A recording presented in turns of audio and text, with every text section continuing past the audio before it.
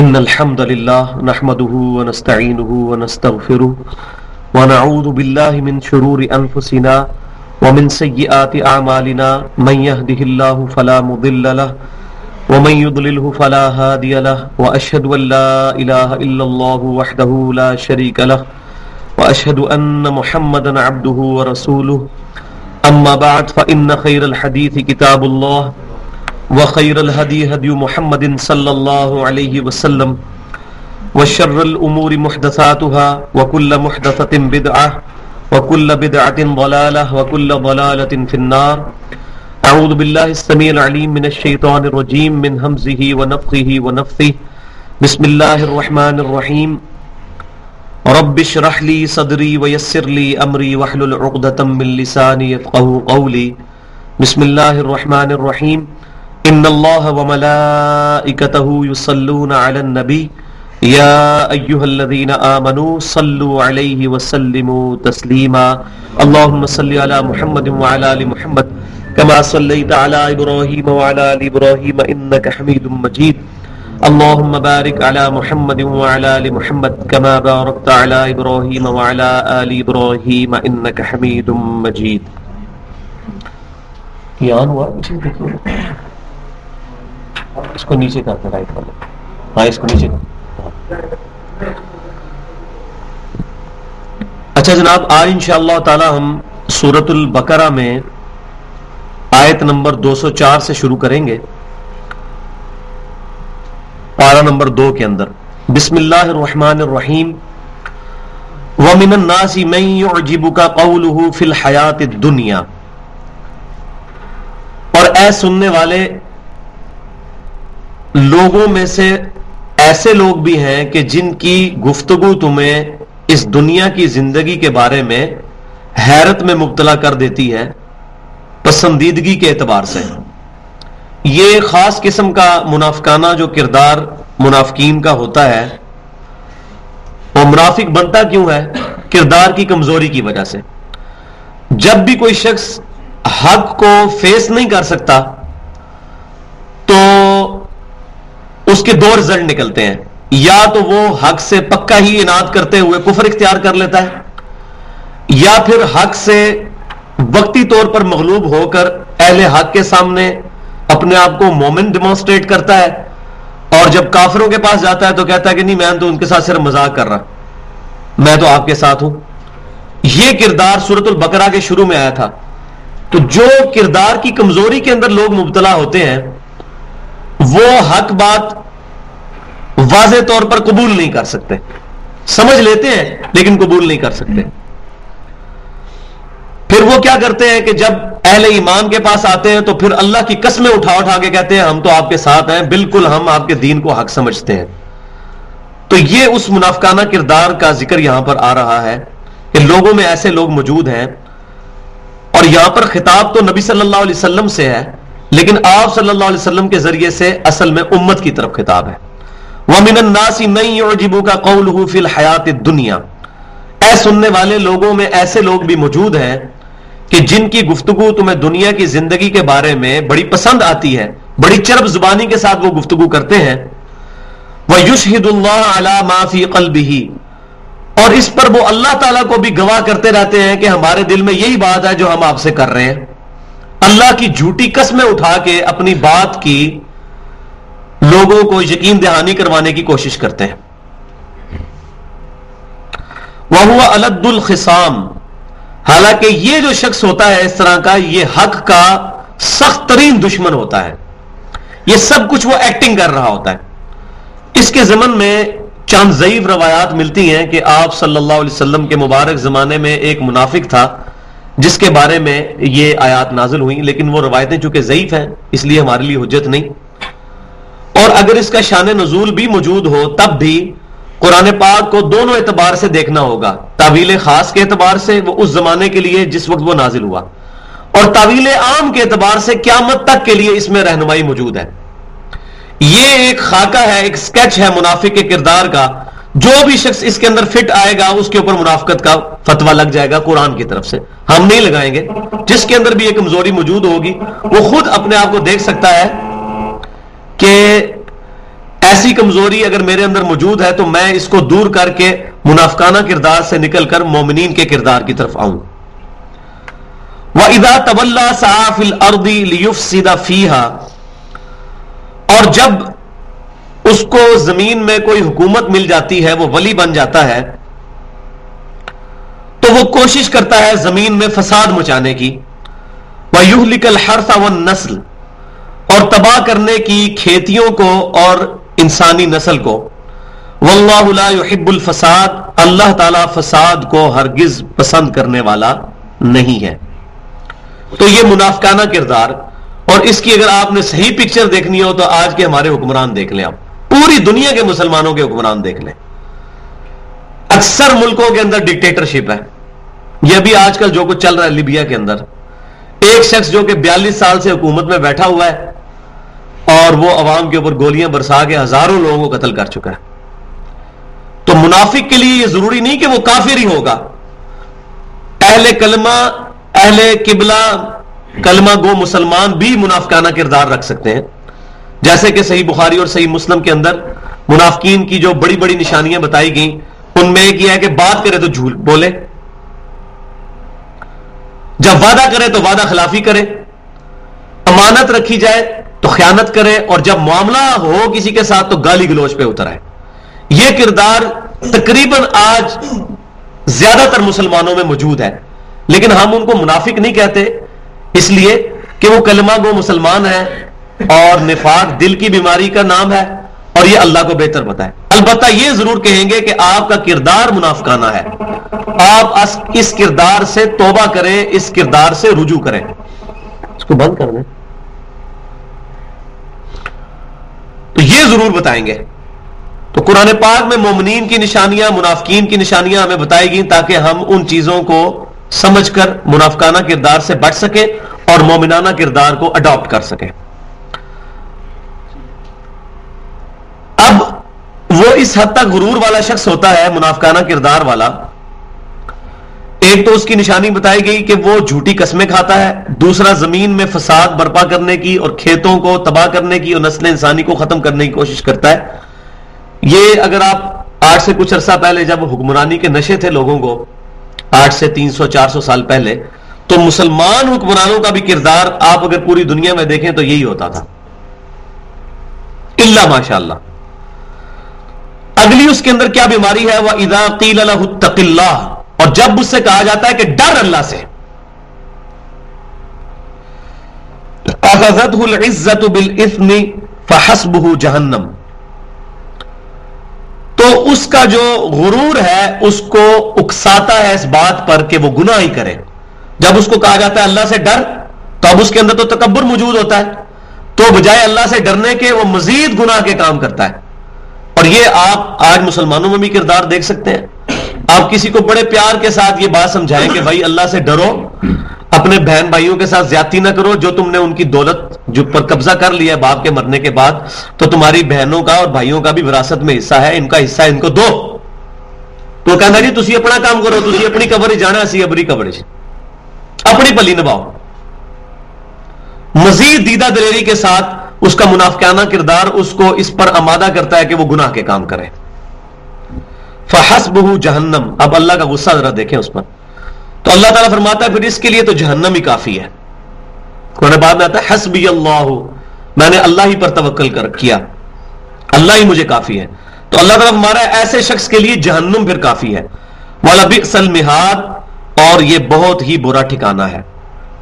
اب قرآن پاک کا یہ ایک طریقہ کار ہے کہ جہاں منافقانہ کردار یا کافروں کا یا بد کردار لوگوں کا ذکر ہوتا ہے تو سائملٹینیس کنٹراسٹ بھی دکھایا جاتا ہے اہل ایمان کا، تاکہ فوراً ہی انسان کو یہ بھی بتایا جائے کہ یہ تو برائی تھی، اب دیکھو اچھے لوگوں کا کردار کیا ہوتا ہے اور اچھے لوگ کس طرح بہیو کرتے ہیں. اب ان لوگوں کا کردار آ رہا ہے. وَمِنَ النَّاسِ مَن يَشْرِي نَفْسَهُ ابْتِغَاءَ مَرْضَاتِ اللَّهِ، اور لوگوں میں سے ایسے خوش نصیب لوگ بھی ہیں کہ جنہوں نے اپنی ساری کی ساری مرضی جو ہے اپنے نفس کو بیچ دیا ہے، اپنی جان کو اللہ کی خوشنودی کی خاطر، اپنا سب کچھ اللہ کے لیے لٹا دیا ہے. جو سورۃ توبہ میں آئے گا کہ اللہ تعالیٰ نے مومنین کی جانیں اور ان کی مال ان کے بدلے میں ان کو جنت دے دی ہے. جانیں اور مال اللہ تعالیٰ کے لیے وہ خرچ کریں گے، اس کو اللہ تعالیٰ نے خرید لیا ہے جنت کے بدلے میں.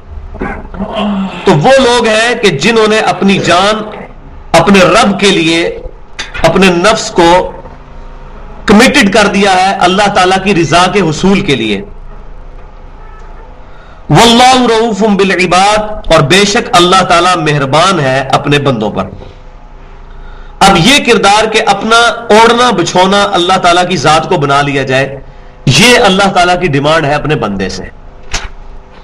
آج بڑی سخت باتیں آئیں گی، اس سے اگلی بات بھی آ رہی ہے اسی کانٹیکسٹ میں. امام کائنات صلی اللہ علیہ وسلم کے بارے میں سورۃ الانعام کے اندر آیا ہے، قل اننی ہدانی ربی الی صراط مستقیم. اے محبوب صلی اللہ علیہ وسلم آپ فرماؤ کہ مجھے میرے رب نے سیدھا راستہ دکھا دیا ہے، دینا قیما ملت ابراہیم حنیفہ، جو دین بالکل سیدھا ہے اور قائم ہے ابراہیم علیہ السلام کی ملت پر. وما کان من المشرکین، اور ابراہیم علیہ السلام شرک نہیں کرتے تھے.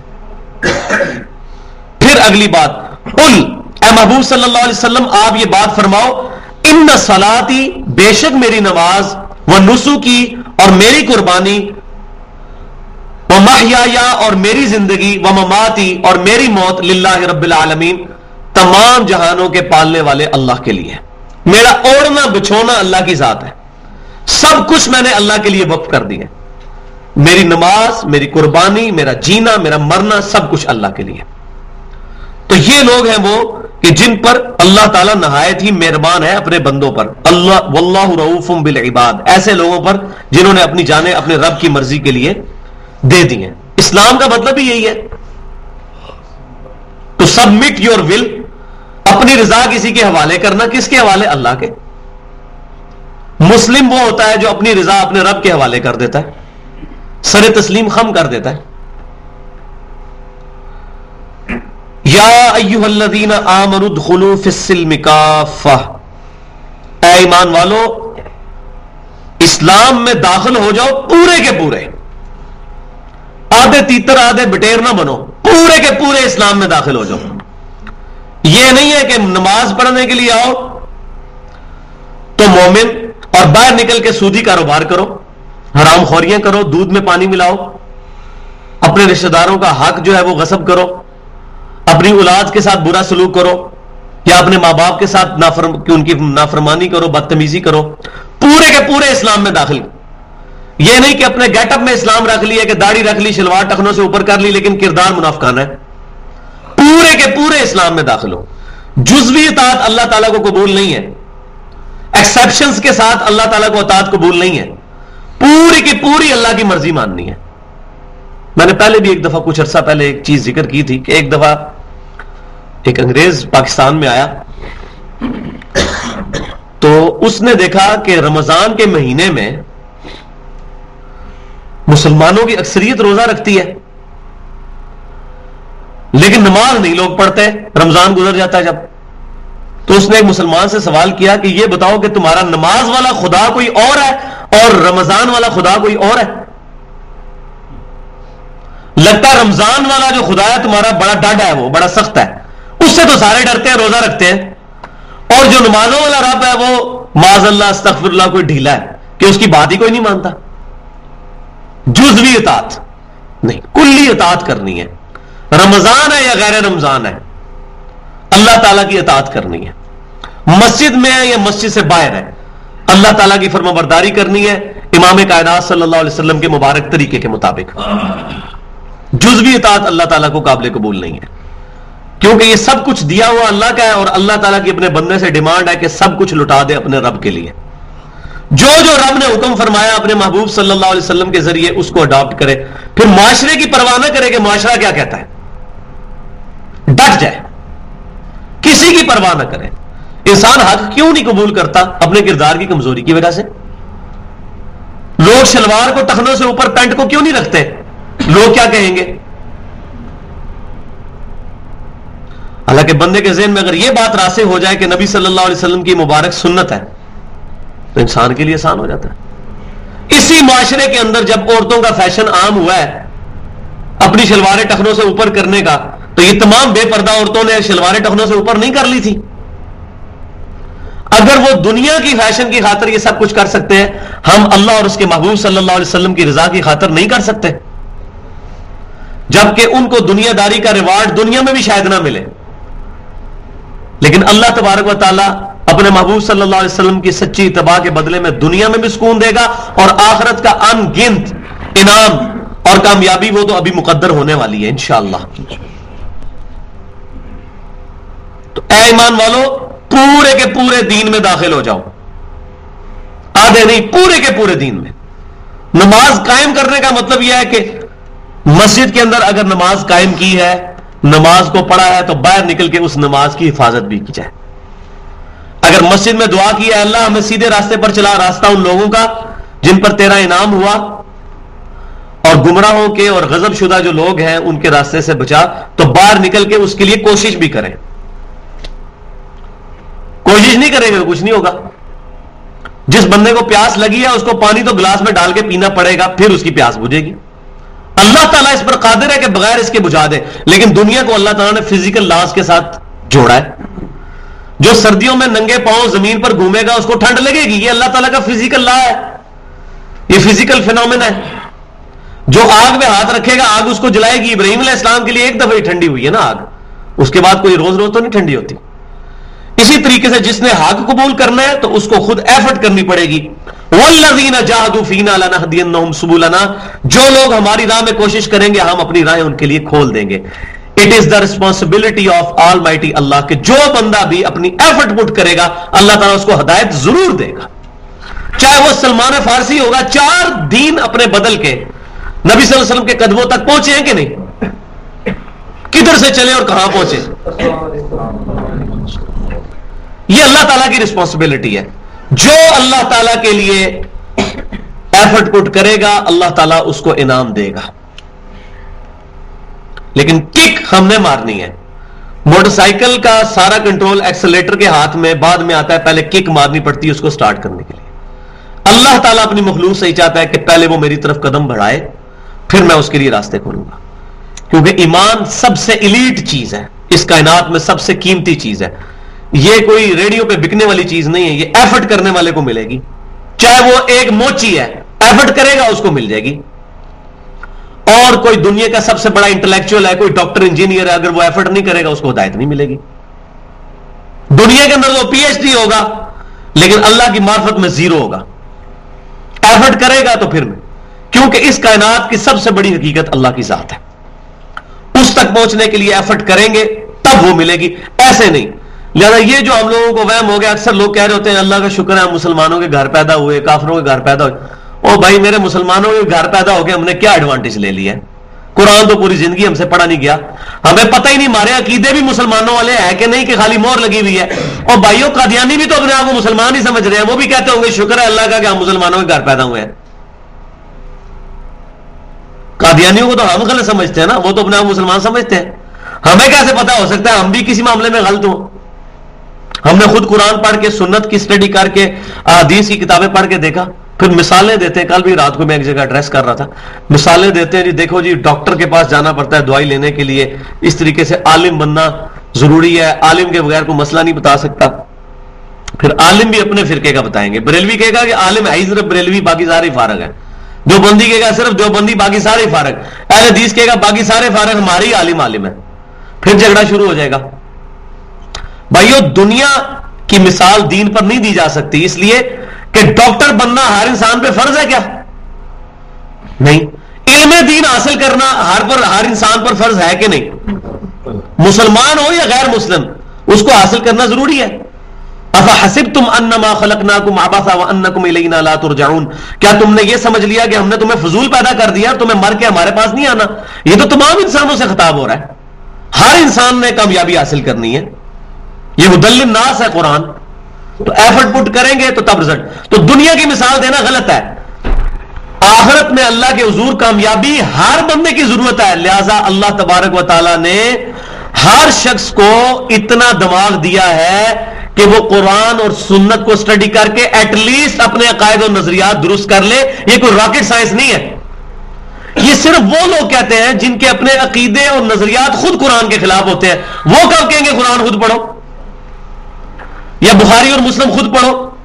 ان کو تو ٹینشن پڑ جائے گی کہ بخاری مسلم پڑھ لی تو یہ نماز ہی دوسرے طریقے میں پڑھنا شروع کر دے گا. وہ کہیں گے بھائی ڈائریکٹ نہ پڑھو گمراہ ہو جاؤ گے. ہمیں بھی یہی کہتے تھے, ہم بھی لوگوں کو یہی بتاتے تھے. اس کو ٹینشن ہو جائے گی جب قرآن میں پڑھے گا ایاک نعبد و ایاک نستعین, تو اس کو بات سمجھ آئے گی کہ میں نے عبادت بھی اللہ کی کرنی ہے, دعا بھی اللہ سے مانگنی ہے. پھر وہ نہ سیدنا علی سے دعا مانگے گا نہ سیدنا شیخ عبد القادر جیلانی رحمۃ اللہ علیہ سے دعا مانگے گا. تو گمراہ تو ہوگا نا وہ, کیونکہ وہ جو اسٹیبلش نظریات ہیں ان کے خلاف جا رہا ہوگا. تو اس کو پھر منع کیا جائے گا ڈائریکٹ نہیں پڑھنا, تفسیر ساتھ پڑھو. اور تفسیر مولوی نے کی ہوگی اپنی حدیث کے ساتھ نہیں کی ہوگی, اپنی تفسیر. ایاک نعبد و ایاک نستعین کی تفسیر لکھی ہوگی, یا علی مدد کہنا بھی ٹھیک ہے, فلانے کو پکارنا بھی ٹھیک, یہ تفسیر ہوئی ہوگی, اور حدیث ساتھ کوئی نہیں ہوگی. اللہ کے اذن سے ہی کرتے ہیں. اور بھائیو اللہ کے اذن سے ہی سارے کام ہو رہے ہیں. یہ جو بارش برستی ہے اللہ کے اذن سے ہی فرشتے برساتے ہیں نا, تو بارش ہم اللہ سے مانگیں گے فرشتوں سے؟ تو بس اختیار تو فرشتوں کو دیا ہوا اللہ تعالیٰ نے. سیدنا علی یا شیخ عبد القادر جیلانی کا اختیار تو قرآن حدیث میں کہیں موجود نہیں ہے. ان کو تو پکارنا ہی بڑی دور کی بات ہے. فرشتوں کا تو اختیار موجود ہے کہ وہ اللہ کے اختیار سے بارش برساتے ہیں.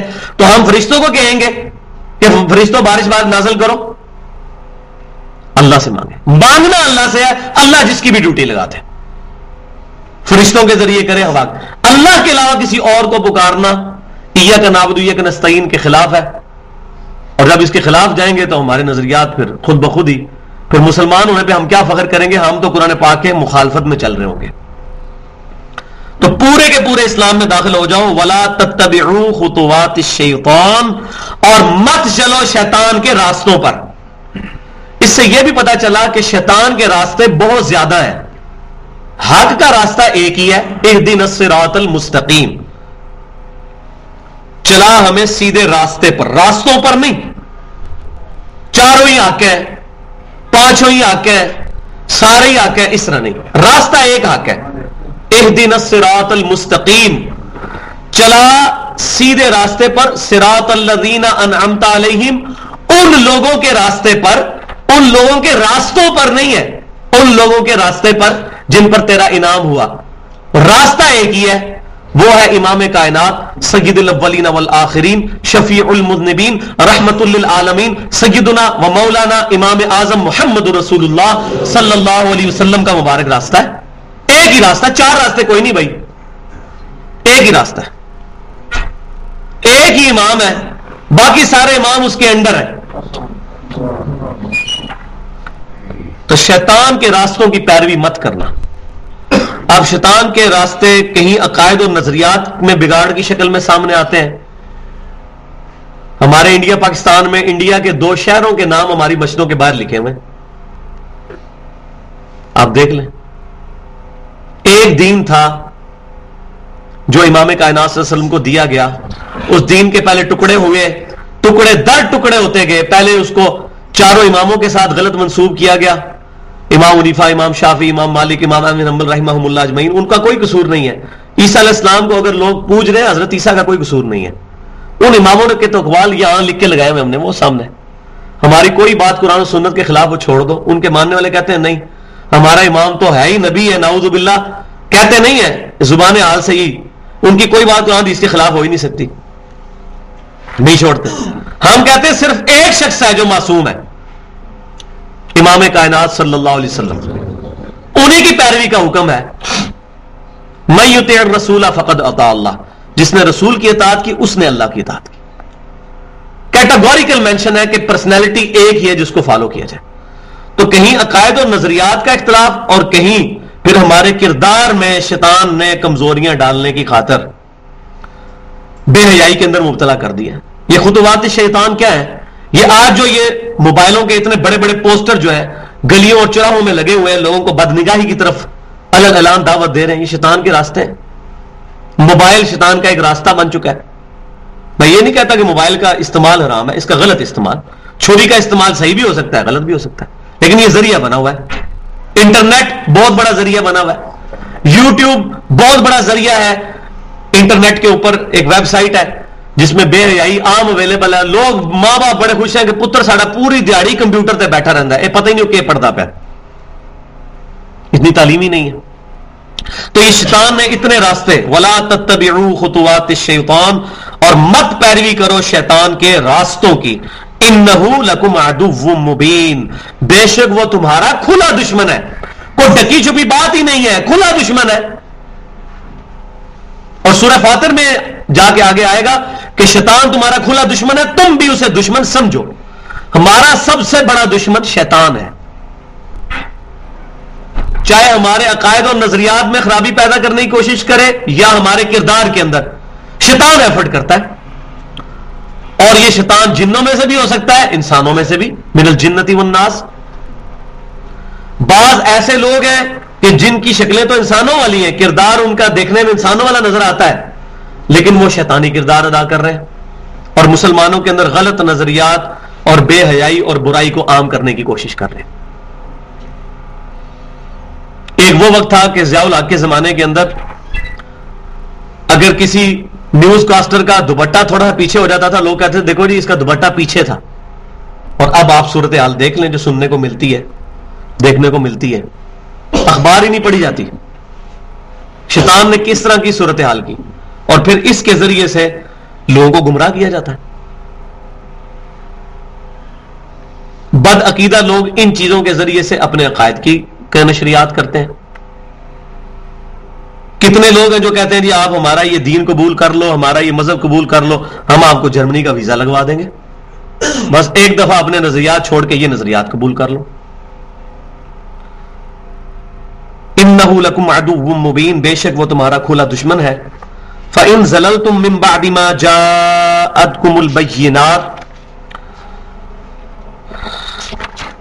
فَاعْلَمُوا أَنَّ اللَّهَ عَزِيزٌ حَكِيمٌ، تو اے سننے والے اگر تم اس کے بعد بھی کہ تمہارے پاس روشن نشانیاں دلائل آ چکے ہیں قرآن کی شکل میں، اگر پھسلنے لگو تو اس بات کو جان لینا، فَاعْلَمُوا، جان لینا اس بات کو، ان اللہ عزیز حکیم، کہ بے شک اللہ تعالیٰ بڑا زبردست اور حکمت والا ہے۔ اور میں نے پہلے بھی کئی دفعہ عرض کیا ہے کہ جہاں بھی اللہ تعالیٰ کی یہ آیت میں کنکلوڈنگ صفات آتی ہیں، یہ بڑی انٹلیکچوئل پلیسمنٹ ان کی ہوتی ہے۔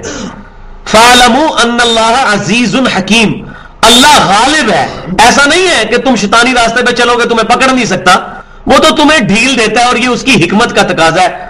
عزیز حکیم، غالب ہونے کے باوجود تمہیں نہیں پکڑتا تمہارے گناہوں پر فوراً، کیوں کہ وہ غالب ہے لیکن حکیم بھی ہے، حکمت والا ہے، وہ اپنی حکمت سے تمہیں ٹائم دیتا ہے کہ اپنا ٹائم گین کرو، شاید کبھی وقت آئے کہ کوئی بندہ میری طرف پلٹ آئے، یہ اس کی رحمت کا تقاضا ہے۔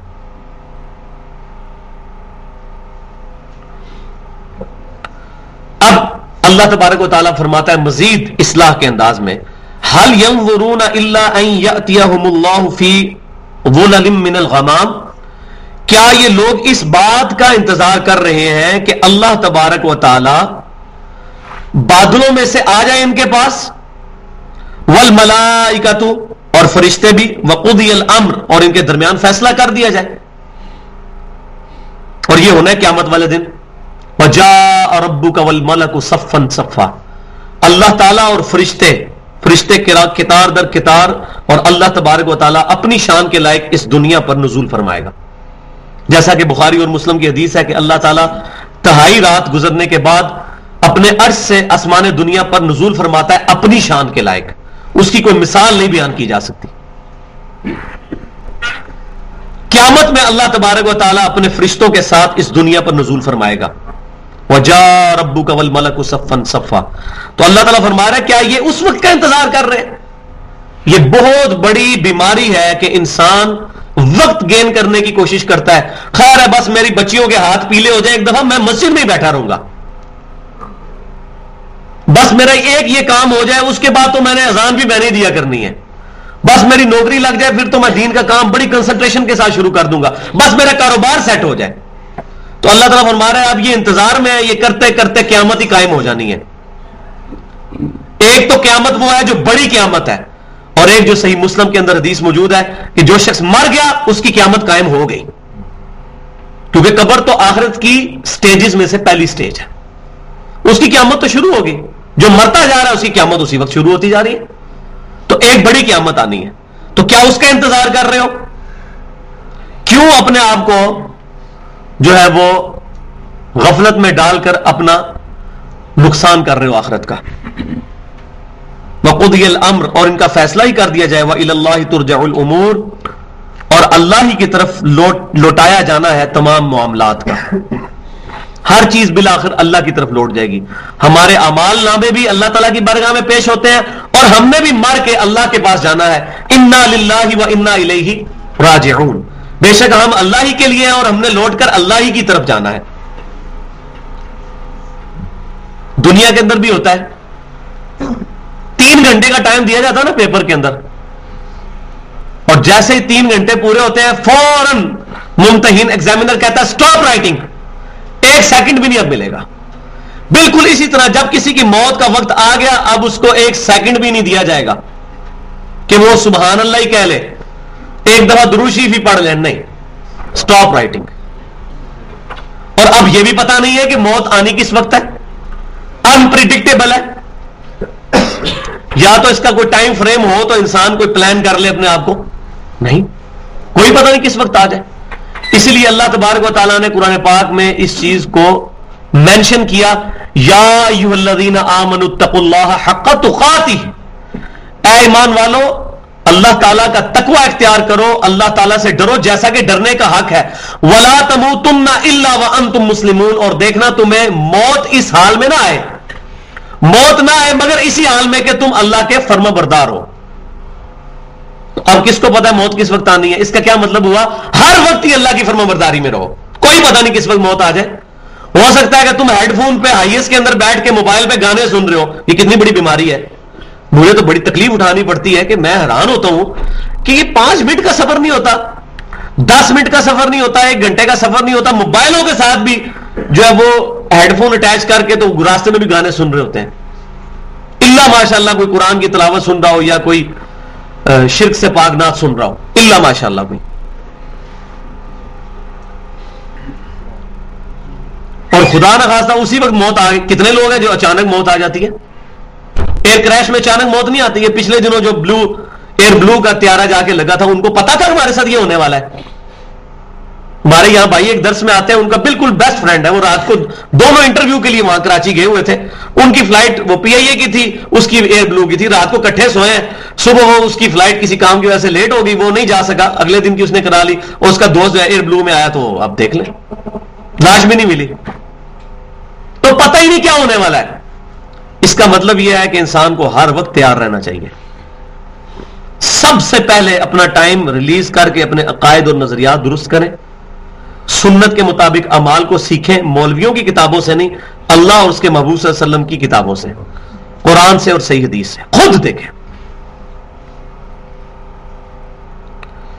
سل بنی اسرائیل کم آتیناہم من آیت بینہ, آپ ذرا پوچھیں ان لوگوں سے جو بنی اسرائیل ہیں کہ ہم نے ان کو کتنی روشن دلائل دیے تھے. اب یہ اس کانٹیکسٹ میں بات ہو رہی ہے کہ وہ پروفٹ صلی اللہ علیہ وسلم سے ڈیمانڈ کرتے تھے فزیکل معجزہ. یہ پورا مضمون آئے گا سورۃ الانعام میں جا کر. وہ یہ کہتے تھے کہ آپ خود بتاتے ہو عیسیٰ علیہ السلام مردوں کو زندہ کرتے تھے, ہمیں مردہ زندہ کر کے بتاؤ. سورہ بنی اسرائیل میں اینڈ پہ جا کے وہ سارے 8-9 موڈ سے جو ڈیمانڈ کرتے تھے نبی صلی اللہ علیہ وسلم سے کہ آپ یہ کر کے دکھائیں, آپ کا کوئی باغ ہو, آپ یہ آسمان پہ چڑھ کے بتائیں, اور چڑھنے کو بھی نہیں مانیں گے, ہمارے سامنے کتاب لے کے اتریں تب ہم آپ کو اللہ کا رسول مانیں گے. اللہ تعالیٰ نے فرمایا کہ ان تمام چیزوں کے جواب میں کہ کوئی معجزہ نہیں دکھایا جائے گا, معجزہ یہی قرآن ہے. تو اللہ تعالیٰ فرماتا ہے کیوں معجزہ کیوں نہیں دکھایا جائے گا؟ وہ بھی مضمون آگے چل کے بنی اسرائیل میں آئے گا کہ اگر معجزہ دکھا دیا جائے ایز پر ڈیمانڈ پھر مہلت ختم ہو جاتی ہے. جب صالح علیہ السلام کی قوم کو ان کی ڈیمانڈ کے مطابق اونٹنی کا معجزہ دیا گیا, انہوں نے کہا تھا کہ ایک حاملہ اونٹنی جو ہے وہ پہاڑ میں سے نکلے زندہ, پہاڑ اونٹنی کو جنے تو ہم آپ پر ایمان لے آئیں گے. جب وہ اونٹنی آئی تو وہ ایمان نہیں لے کے آئے, اللہ تعالیٰ نے اونٹنی کی کوچے کاٹنے کے بدلے ان کو ہلاک کیا. تو جب منہ مانگی ڈیمانڈ مانگی جائے اللہ تعالیٰ سے اور وہ معجزہ پورا ہو جائے اور پھر وہ ایمان نہ لے کر آئے تو اللہ تعالیٰ پھر ایسی قوم کو ہلاک کر دیتا ہے. لہذا نبی صلی اللہ علیہ وسلم کی امت پر شفقت کرتے ہوئے ان کو وہ فزیکل معجزات نہیں دکھائے گئے جو کافر ڈیمانڈ کر رہے تھے, کیونکہ ورنہ ان کی مہلت ختم ہو جانی تھی. تو اللہ تعالیٰ ہمارا اگر معجزے ہی دیکھنے تو بنی اسرائیل کو دیکھو کتنے روشن معجزے دیے گئے تھے, انہوں نے کون سی باتیں مان لی تھی؟ روشن معجزے آنے کے بعد بھی انہوں نے اپنے انبیاء کرام کو قتل کیا تھا. نعوذ باللہ. ومن يبدل نعمت اللہ من بعد ما جاءته فإن اللہ شدید العقاب.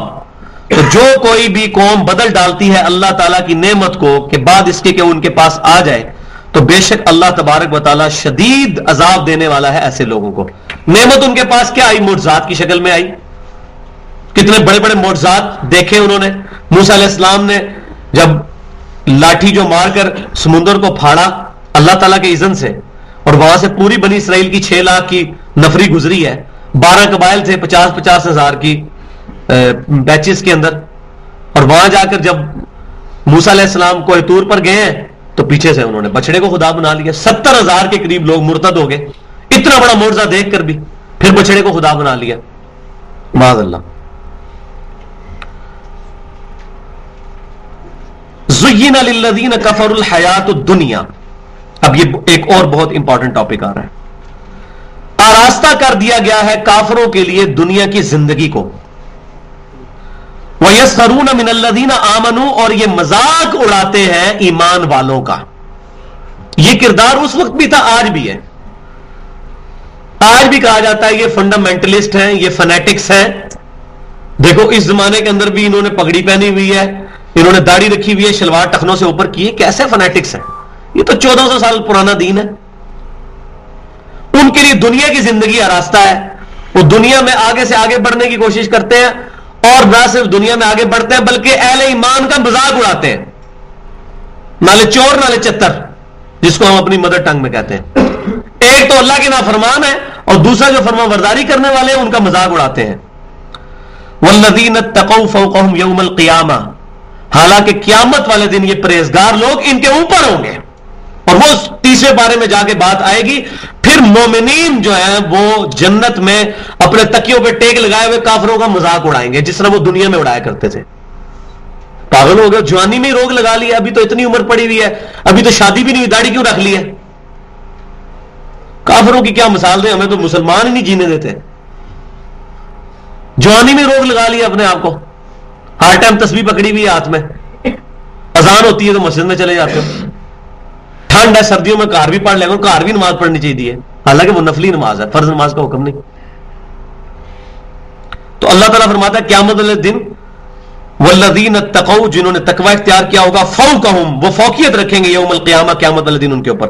واللہ یرزق من یشاء بغیر حساب، اور اللہ تبارک و تعالیٰ جس کو چاہتا ہے بے حساب روزی دیتا ہے۔ یہ اللہ تعالیٰ کی، تو روزی میں صرف کھانا پینا نہیں، اللہ کی تمام نعمتیں جو ہیں وہ روزی میں داخل ہیں۔ کسی کو ہدایت ملی ہے، یہ اللہ کی طرف سے سب سے بڑی روزی ہے۔ اس کو اتباع سنت کا جذبہ مل گیا، یہ اللہ تعالیٰ کی طرف سے بہت بڑا رزق ہے۔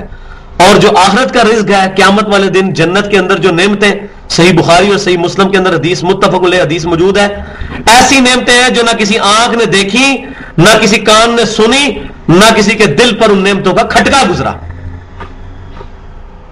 اور جب جنتی جنت میں داخل ہوں گے، صحیح مسلم کی حدیث ہے، ایک ندا دی جائے گی، جنتیوں تمہیں مبارک ہو، آج کے بعد تم ہمیشہ جوان رہو گے، کبھی بوڑھے نہیں ہوگے۔ تمہیں مبارک ہو، آج کے بعد تم کبھی بیمار نہیں ہوگے، ہمیشہ تندرست رہو گے۔ تمہیں مبارک ہو، آج کے بعد تم ہمیشہ زندہ رہو گے، کبھی موت نہیں آئے گی۔ اور سب سے بڑھ کر پھر اللہ تعالیٰ کا دیدار جنت کے اندر، پھر انفینٹ لائف۔ صحیح بخاری اور مسلم میں حدیث موجود ہے کہ دنیا اور آخرت کو کمپیئر کیا جائے تو اسی طرح جیسے کوئی سوئی سمندر میں ڈالے تو اس سوئی کے ساتھ جو پانی لگتا ہے اور وہ سمندر کا کیا نسبت ہے۔ یہ دنیا اور آخرت کی زندگی۔ کان الناس امۃ واحدہ، اب یہ وہ امپورٹنٹ آیت آ رہی ہے جو میں نے پہلے بھی ڈسکس کیا تھا کہ سورۃ البقرہ کا جو نصف ثانی ہے اس میں تھوڑی تھوڑی آیات کے بعد، کچھ آیات گزرنے کے بعد کریٹیکل آیات آتی ہیں۔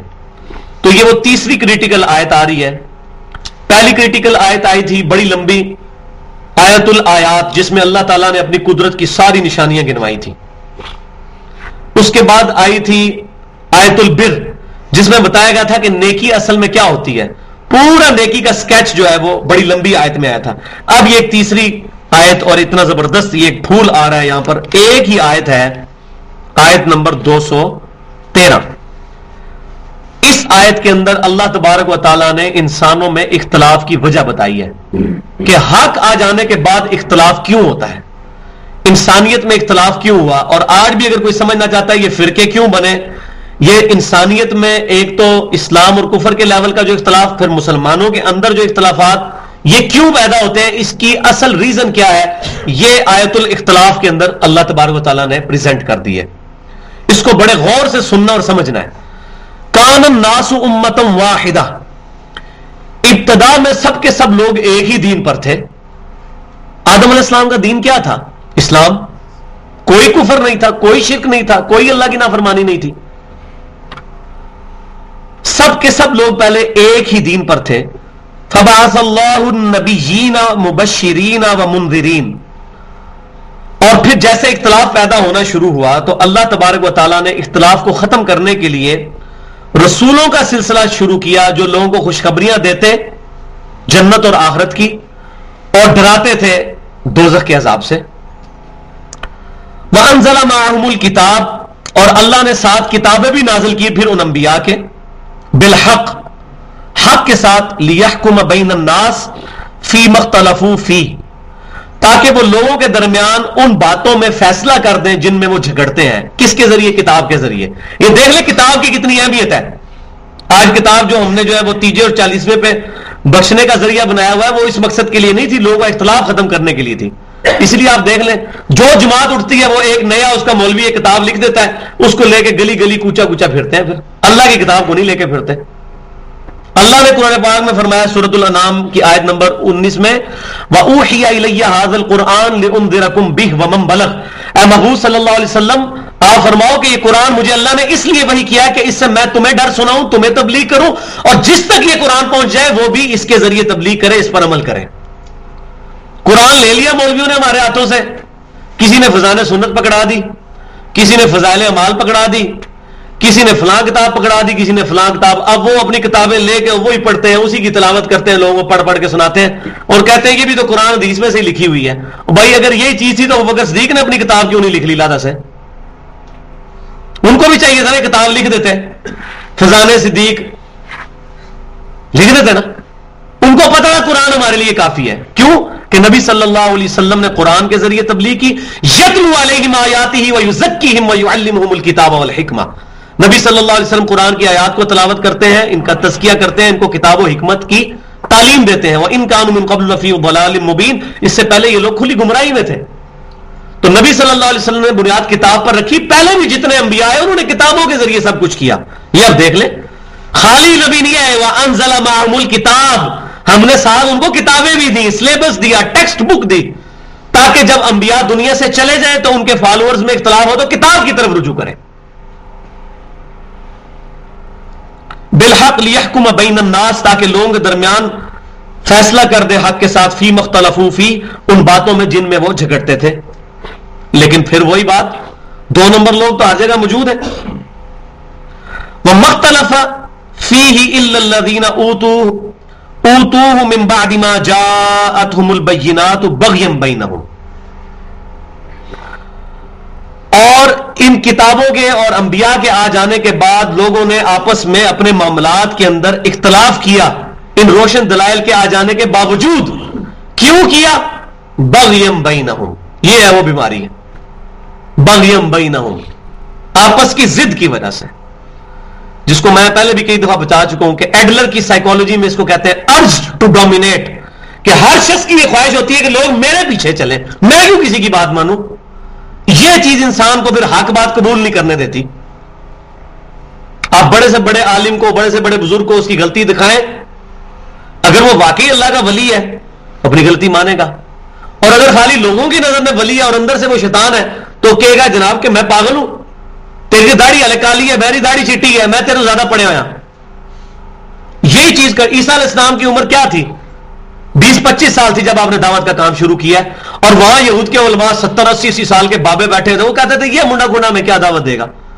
صرف 12 بندے آپ کی زندگی میں آپ کی دعوت کو آپ قبول کیا.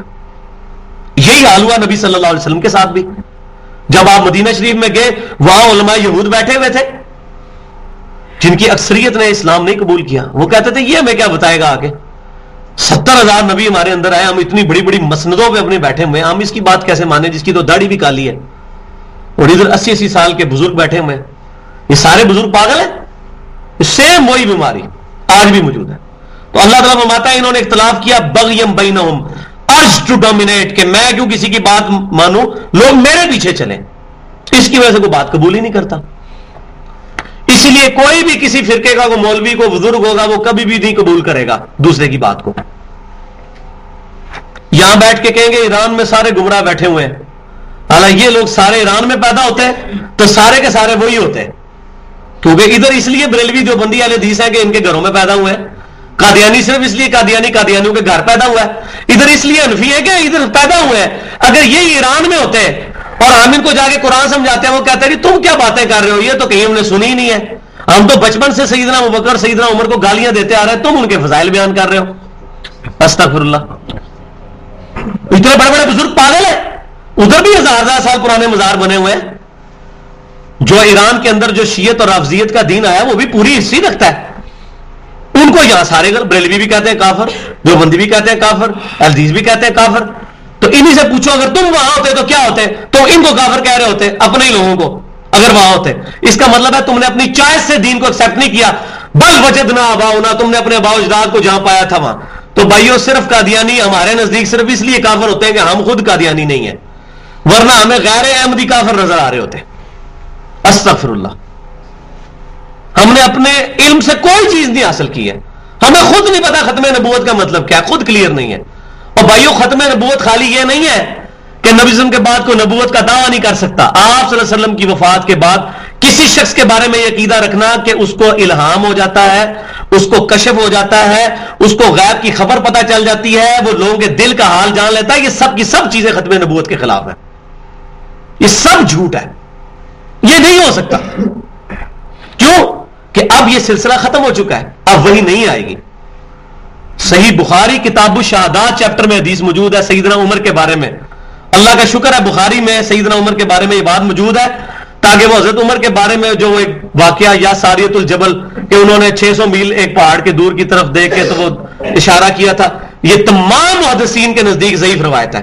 اور سب سے بڑی بات یہ ہے کہ یہ سنن بہیقی کی روایت بخاری سے بھی ٹکراتی ہے. صحیح بخاری میں کتاب الشہادات میں حدیث موجود ہے، سیدنا عمر کہتے ہیں جب تک نبی صلی اللہ علیہ وسلم ہم میں موجود تھے، ہم سے کوئی شخص غلط بیانی کرتا تھا، اللہ تعالیٰ وحی کے ذریعے نبی صلی اللہ علیہ وسلم کو بتاتا، وہ ہمیں بتا دیتے تھے. جب سے آپ صلی اللہ علیہ وسلم دنیا سے تشریف لے گئے، ہمیں نہیں پتا لوگوں کے دلوں کے اندر کیا ہے، ہم ان کی شکلوں میں فیصلہ کرتے ہیں. اور بھائی صحابہ کو اگر ایک دوسرے کے دل کا حال پتا ہوتا تو سیدنا علی اور عائشہ کی جنگ ہوتی ہے آپس میں، سیدنا امیر معاویہ اور سیدنا علی آپس میں جنگ کرتے اگر ان کو یہ پتا چل جاتا کہ ہمیں منافقین لڑا رہے ہیں، اگر لوگوں کے دلوں کے حال جان لیتے. ان کو تو کوئی علم غیب نہیں تھا، اب 14ویں صدی کے ملے دعویٰ کر رہے ہیں. تو ان کو میں بڑا انٹلیکچوئل اور منطقی علم الکلام سے جواب دیتا ہوں. تم کہتے ہو بزرگ دل کا حال جانتے ہیں، میں اپنی انجینئرنگ کا فارمولہ ایک کاغذ پہ لکھتا ہوں جس میں 3 جو فیکٹرز ہوں گے وہ لاطینی زبان کے ہوں گے، 2 فرینچ کے ہوں گے، 5 جو ہے وہ کسی اور زبان کے ہوں گے. وہ کاغذ پہ لکھا ہوا مجھے کوئی بزرگ پڑھ کے بتا دے. دل کا حال تو چھوڑ دو، کاغذ پہ لکھا ہوا. دل کا حال کوئی جان سکتا ہے کیسے؟ او بھائیو یہ صرف ان کا ایکسپیرینس ہوتا ہے. آپ بھی جب پبلک چیزوں میں انوالو ہوں گے، جیسے ٹیچرز ہوتے ہیں، ٹیچرز کا بڑی آبزرویشن ہوتی ہے اسٹوڈنٹس کے اوپر، وہ دیکھ کے بتاتا ہے کہ یہ ٹاپ کرے گا، یہ فیل ہو جائے گا، اس کا یہ مضمون کمزور ہے. تو علم غیب سے نہیں، وہ اپنا ایکسپرٹ اوپینین دے رہا ہوتا ہے، یہ کوئی بھی دے سکتا ہے. صحابہ کرام کو کچھ نہیں تھا ہوتا، اب ان کو کشف، اور یہ بھی چیز ختم نبوت کے خلاف ہے. اب خود دیکھیں قادیانیوں کے بارے میں ہم کیا فتویٰ لگا رہے ہیں اور اپنے ہمارے عقیدے کیا ہیں. اور یہ سیم باتیں غلام احمد قادیانی دجال نے اپنی کتاب میں لکھی ہیں. اس نے تمام پرانے صوفیاء کے حوالے دے کے کہا کہ اگر میں کافر ہوں تو یہ سارے دعوے وہ بھی کرتے ہیں، ان پہ بھی فتویٰ لگاؤ. ادھر ہمارے منہ بند ہو جاتے ہیں. میرے تو نہیں ہوگا منہ بند، نہ ہمارے منج کے لوگوں کا ہوگا، یہ ان کا بند ہوگا جو اپنے بزرگوں کو بچائیں گے. ہم تو کہیں گے کہ جو مرضی یہ بات کرے گا. تذکرۃ الاولیاء اٹھا کے دیکھیں آپ، اس میں بایزید بستامی کے اوپر پورا چیپٹر ہے، بایزید بستامی کی معراج، اور لکھا ہوا ہے کہ نبیوں میں رسول اللہ کو معراج ہوئی اور بزرگوں میں بایزید بستامی کو معراج ہوئی ہے. اٹھا لیں، میری تو نہیں لکھی ہوئی کتاب، یہ شیخ فرید الدین اتار 632 ہجری میں فوت ہوئے، آج سے 800 سال پہلے، ان کی کتاب ہے. بریلوی دیوبندی دونوں ترجمہ چھاپ رہے ہیں. اور اس میں لکھا ہے بایزید بستامی کہتے ہیں قیامت والے دن محمد اور صلی اللہ علیہ وسلم اور تمام نبی میرے جھنڈے کے نیچے ہوں گے. کسی کی جرت نہیں ہے اپنی زبان کھولے ان کے بارے میں. میں ان سے صرف یہ پوچھتا ہوں غلام احمد قادیانی کیوں کافر اور تمہارے بزرگ کیوں مسلمان؟ اتنی جرات اس نے بھی نہیں کی تھی، اس کا نام ہی غلام احمد تھا، لیکن کسی کی جرات نہیں ہے کہ بات کرے. اتنی دین کی دھجیاں بکھیری گئیں. ہم لوگ خود بیان کرتے تھے، پڑھتے تھے، بڑا جھومتے تھے اس وقت، کیونکہ اس کا قرآن حدیث تو پڑھا کوئی نہیں تھا.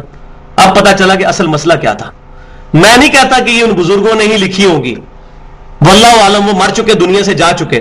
اگر اچھے تھے تو اللہ کی جنتوں میں ہوں گے، اگر برے تھے تو عذاب بھگت رہے ہوں گے. لیکن مسئلہ یہ ہے کہ جو آج کتابیں چھاپ رہے ہیں، ہمارا اختلاف ان کے ساتھ ہے، اور وہ بضد ہے نہیں، یہ ہماری بزرگوں کی باتیں ہیں. آپ کو سمجھ نہیں، معرفت دی گلاں نے، جیڑی پٹھی گل ہے وہ معرفت دی ہوندی ہے.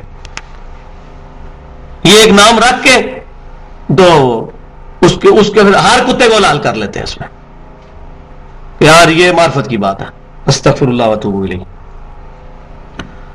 فہد اللہ الذین آمنوا لما اختلفوا فیہ من الحق باذنہ، پس اللہ نے ہدایت بخشی جو ایمان لائے تھے ان کو ان چیزوں کے اختلاف میں اپنی توفیق کے ساتھ. ایمان والے جو ہیں وہ اللہ کی توفیق کے ساتھ حق تک پہنچ جائیں گے. جو واقعی ایمان لائے. ایمان والا کون ہوتا ہے؟ سمعنا وطانا، سنا اور مان لیا. جس نے پڑھ لیا ایاک نعبد و ایاک نستعین، دعا بھی صرف اللہ سے، عبادت بھی صرف اللہ کی، مان لی اس نے. سیدنا علی سے دعا نہیں کرے گا، شیخ عبد القادر جیلانی سے دعا نہیں کرے گا، کسی فرشتے سے دعا نہیں کرے گا، کسی پیغمبر کی روح سے دعا نہیں کرے گا. اس نے مان لیا، اللہ نے اس کو ہدایت دے دی. لیکن جس نے نہیں ماننا اس کے لیے کوئی ہدایت نہیں. واللہ یہدی من یشاء الی صراط مستقیم، اور اللہ تعالی ہدایت دیتا ہے جسے چاہتا ہے سیدھے راستے کی طرف.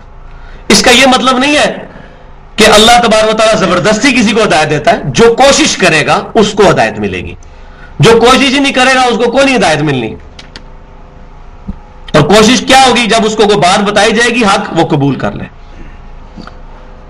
ام حسبتم ان تدخلوا الجنۃ ولما یأتکم مثل الذین خلوا من قبلکم، اے مسلمانوں کیا تم نے یہ خیال کر لیا ہے کہ تم اسی طریقے سے مفتی جنت میں چلے جاؤ گے، حالانکہ ابھی تو تم پر وہ حالات وارد ہی نہیں ہوئے ہیں جو تم سے پہلے لوگوں پر ہوئے تھے. ابھی تو آزمائشیں آئیں گی. آزمائش کے بغیر کیسے پتا چلے گا کہ کون حق ہے اور کون باطل؟ آزمائش آئے گی. واللہ میں نے جب قرآن اور بخاری مسلم پڑھی، میری تو کتنے دنوں کی راتوں کی نیندیں بھی آرام ہوگی کہ میں جو دین جس پر عمل کر رہا تھا وہ تو دین یہ کچھ اور ہے، کتابیں کچھ اور کہہ رہی ہیں. تو مسلمانوں کے گروہوں کے اندر بھی بڑا انسان کے اوپر امتحان آ جاتا ہے. ایک طرف اتنی بڑی بڑی شخصیات کھڑی ہوتی ہیں، دوسری طرف اکیلے نبی صلی اللہ علیہ وسلم کی ذات کھڑی ہوتی ہے. اور اس وقت پتہ چل جاتا ہے اس حدیث کا جو بخاری اور مسلم کی حدیث ہے، تم میں سے اس وقت تک کوئی شخص مومن ہی نہیں ہو سکتا جب تک کہ میں اسے اس کے ماں باپ اولاد سب لوگوں سے بڑھ کے عزیز نہ ہو جاؤں. یہ تو پتہ چلے گا جب ایک طرف اشرف علی تھانوی رسول اللہ آئے گا اور دوسری طرف محمد رسول اللہ، پھر پتہ چلے گا. یا حزب عید کی عبارت آئے گی چشتی رسول اللہ اور دوسری طرف آئے گا محمد رسول اللہ، پھر پتہ چلے گا کہ کون رسول اللہ کے ساتھ ہے اور کون ان کے ساتھ ہے. پتہ تو تب چلے گا، امتحان آئے گا تو پتہ چلے گا. تو یہ تو مسلمانوں کے اپنے اندر امتحان اختلاف کی وجہ سے جو کافروں کے ساتھ، یہ صحابہ کرام کو بالخصوص میں نے بتایا غزوہ بدر کی تیاری تھی. سورۃ البقرہ ابھی تک کوئی جنگ نہیں ہوئی تھی، ابھی تک تو صرف دعوت و تبلیغ کا کام جاری تھا. تو یہ اس کی تمہید بنائی جا رہی ہے. تم کیا سمجھو کہ ابھی مفت جنت میں چلے جاؤ گے؟ ابھی تو تمہیں آزمایا ہی نہیں گیا جیسے پہلے لوگوں کو آزمایا گیا تھا. کیسے آزمایا گیا؟ مستہم البأساء والضراء وزلزلوا، ان کو آئی سختی اور مصیبت یہاں تک کہ وہ لرز اٹھے. اتنی تکلیفیں. وہ آپ پڑھیں صحیح بخاری اور مسلم میں کہ لوہے کی جو ہے وہ کنگیاں جو ہے ان کے گوشتوں کے اوپر جسموں پہ پھیری گئیں. کتنے انبیاء کرام کے اوپر آرا چلایا گیا، ان کے 2 ٹکڑے کیے گئے، ناخن نوچے گئے، بال. اور یہ جو اصحاب الاخدود کا واقعہ آتا ہے، کتنے لوگوں کو جو ہے وہ زندہ آگ کے اندر جلایا گیا. حتی یقول الرسول والذین آمنوا معه متی نصر اللہ، وہ اتنی تکلیف میں آزمائے گئے یہاں تک کہ زمانے کا رسول بھی اور ان کے ساتھ سارے ایمان والے پکار اٹھے کہ اللہ کی مدد آخر کب آئے گی. جب اس سٹیج پہ بندہ پہنچ جائے نا کہ تکلیف اس حد تک ہو جائے کہ یا اللہ بس اب میری بس ہوگی، الا ان نصر اللہ قریب، آگاہ ہو جاؤ اب اللہ کی مدد آ گئی قریب. اور یہ سیم آیت نبی صلی اللہ علیہ وسلم کو بھی غزوہ خندق کے بعد، جب سارے غزوات کے بعد غزوہ خندق کے بعد پھر مسلمانوں کا جو گراف ہے اوپر جانا شروع ہو گیا. پھر صلح حدیبیہ ہوئی، اسی طریقے سے غزوہ خیبر ہوئی، پھر فتح مکہ ہوئی. تو غزوہ خندق کے بعد سورہ الصف جو ہے اس کے اندر اللہ تعالیٰ نے فرمایا نصر من اللہ و فتح قریب، اب اللہ کی طرف سے نصرت اور فتح کا وقت بالکل قریب آ چکا ہے. لیکن وہ تمام تکلیفیں اٹھائیں، غزوہ بدر کی تکلیف، غزوہ احد کی تکلیف، خود امام کائنات صلی اللہ علیہ وسلم کو کیا تکلیف اٹھانی پڑی.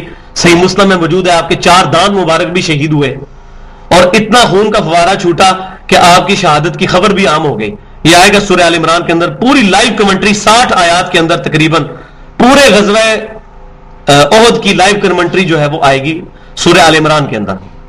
تو کیسی کیسی تکلیفیں پھر گزارنی پڑی. لیکن پھر میں وہی یہاں تک بات کرنے لگوں کہ انبیاء کرام کو اور ان کے ماننے والوں کو تکلیفیں کاٹنی پڑی.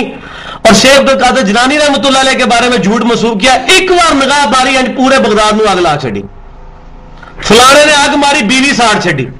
او بھائیو جھوٹ ہے یہ سب کچھ. انبیاء کرام کے تو دانت بھی شہید ہو رہے ہیں، ان کے عذاب بھی کٹ رہے ہیں. صحابہ کرام علیہ رضوان کے سیدنا امیر حمزہ کے ساتھ کیا ہوا؟ بھائیو دنیا جو ہے یہ بقدر ایفرٹ ہے. وَلَنَبْلُوَنَّكُمْ بِشَيْءٍ مِّنَ الْخَوْفِ وَالْجُوعِ وَنَقْصٍ مِّنَ الْأَمْوَالِ وَالْأَنفُسِ وَالثَّمَرَاتِ، ہم ضرور تمہیں آزمائیں گے، خوف سے بھی، بھوک سے بھی، اور جان اور مال کے نقصان سے بھی. اس کے بعد دیکھیں گے کون ہے صبر کرنے والا.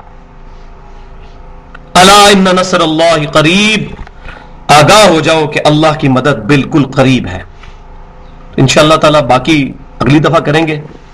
تو یہ آیات دیکھیں، ہم الحمدللہ چیزیں پڑھتے ہیں، ایک ایک آیت کے اندر اتنا اتنا سمندر چھپا ہوا ہے کہ میری ہر دفعہ نیت ہوتی ہے کہ میں آج ایک رکوع کور کرواؤں گا، لیکن دیکھیں آج بھی کتنی 10 آیات بڑی مشکل سے ہوئی ہیں، کیونکہ ان کا تقاضا یہ ہے کہ ہم یہ ساری گفتگو کریں. اگر تو ہم نے اس کو طوطے کی طرح پڑھتے جانا پھر تو فائدہ کوئی نہیں ہے، اور اگر اس کو سمجھیں گے، ہر چیز کو اپنے اوپر اپلائی کریں گے، ہم کوئی چیز لے کے اٹھیں گے تبھی ہمیں فائدہ ہوگا. محفل کے اینڈ کی دعا ہے، پڑھ لیجئے سبحانک اللہم و بحمدک اشہد ان لا الہ الا انت استغفرک و اتوب الیک وما علینا الا البلاغ المبین.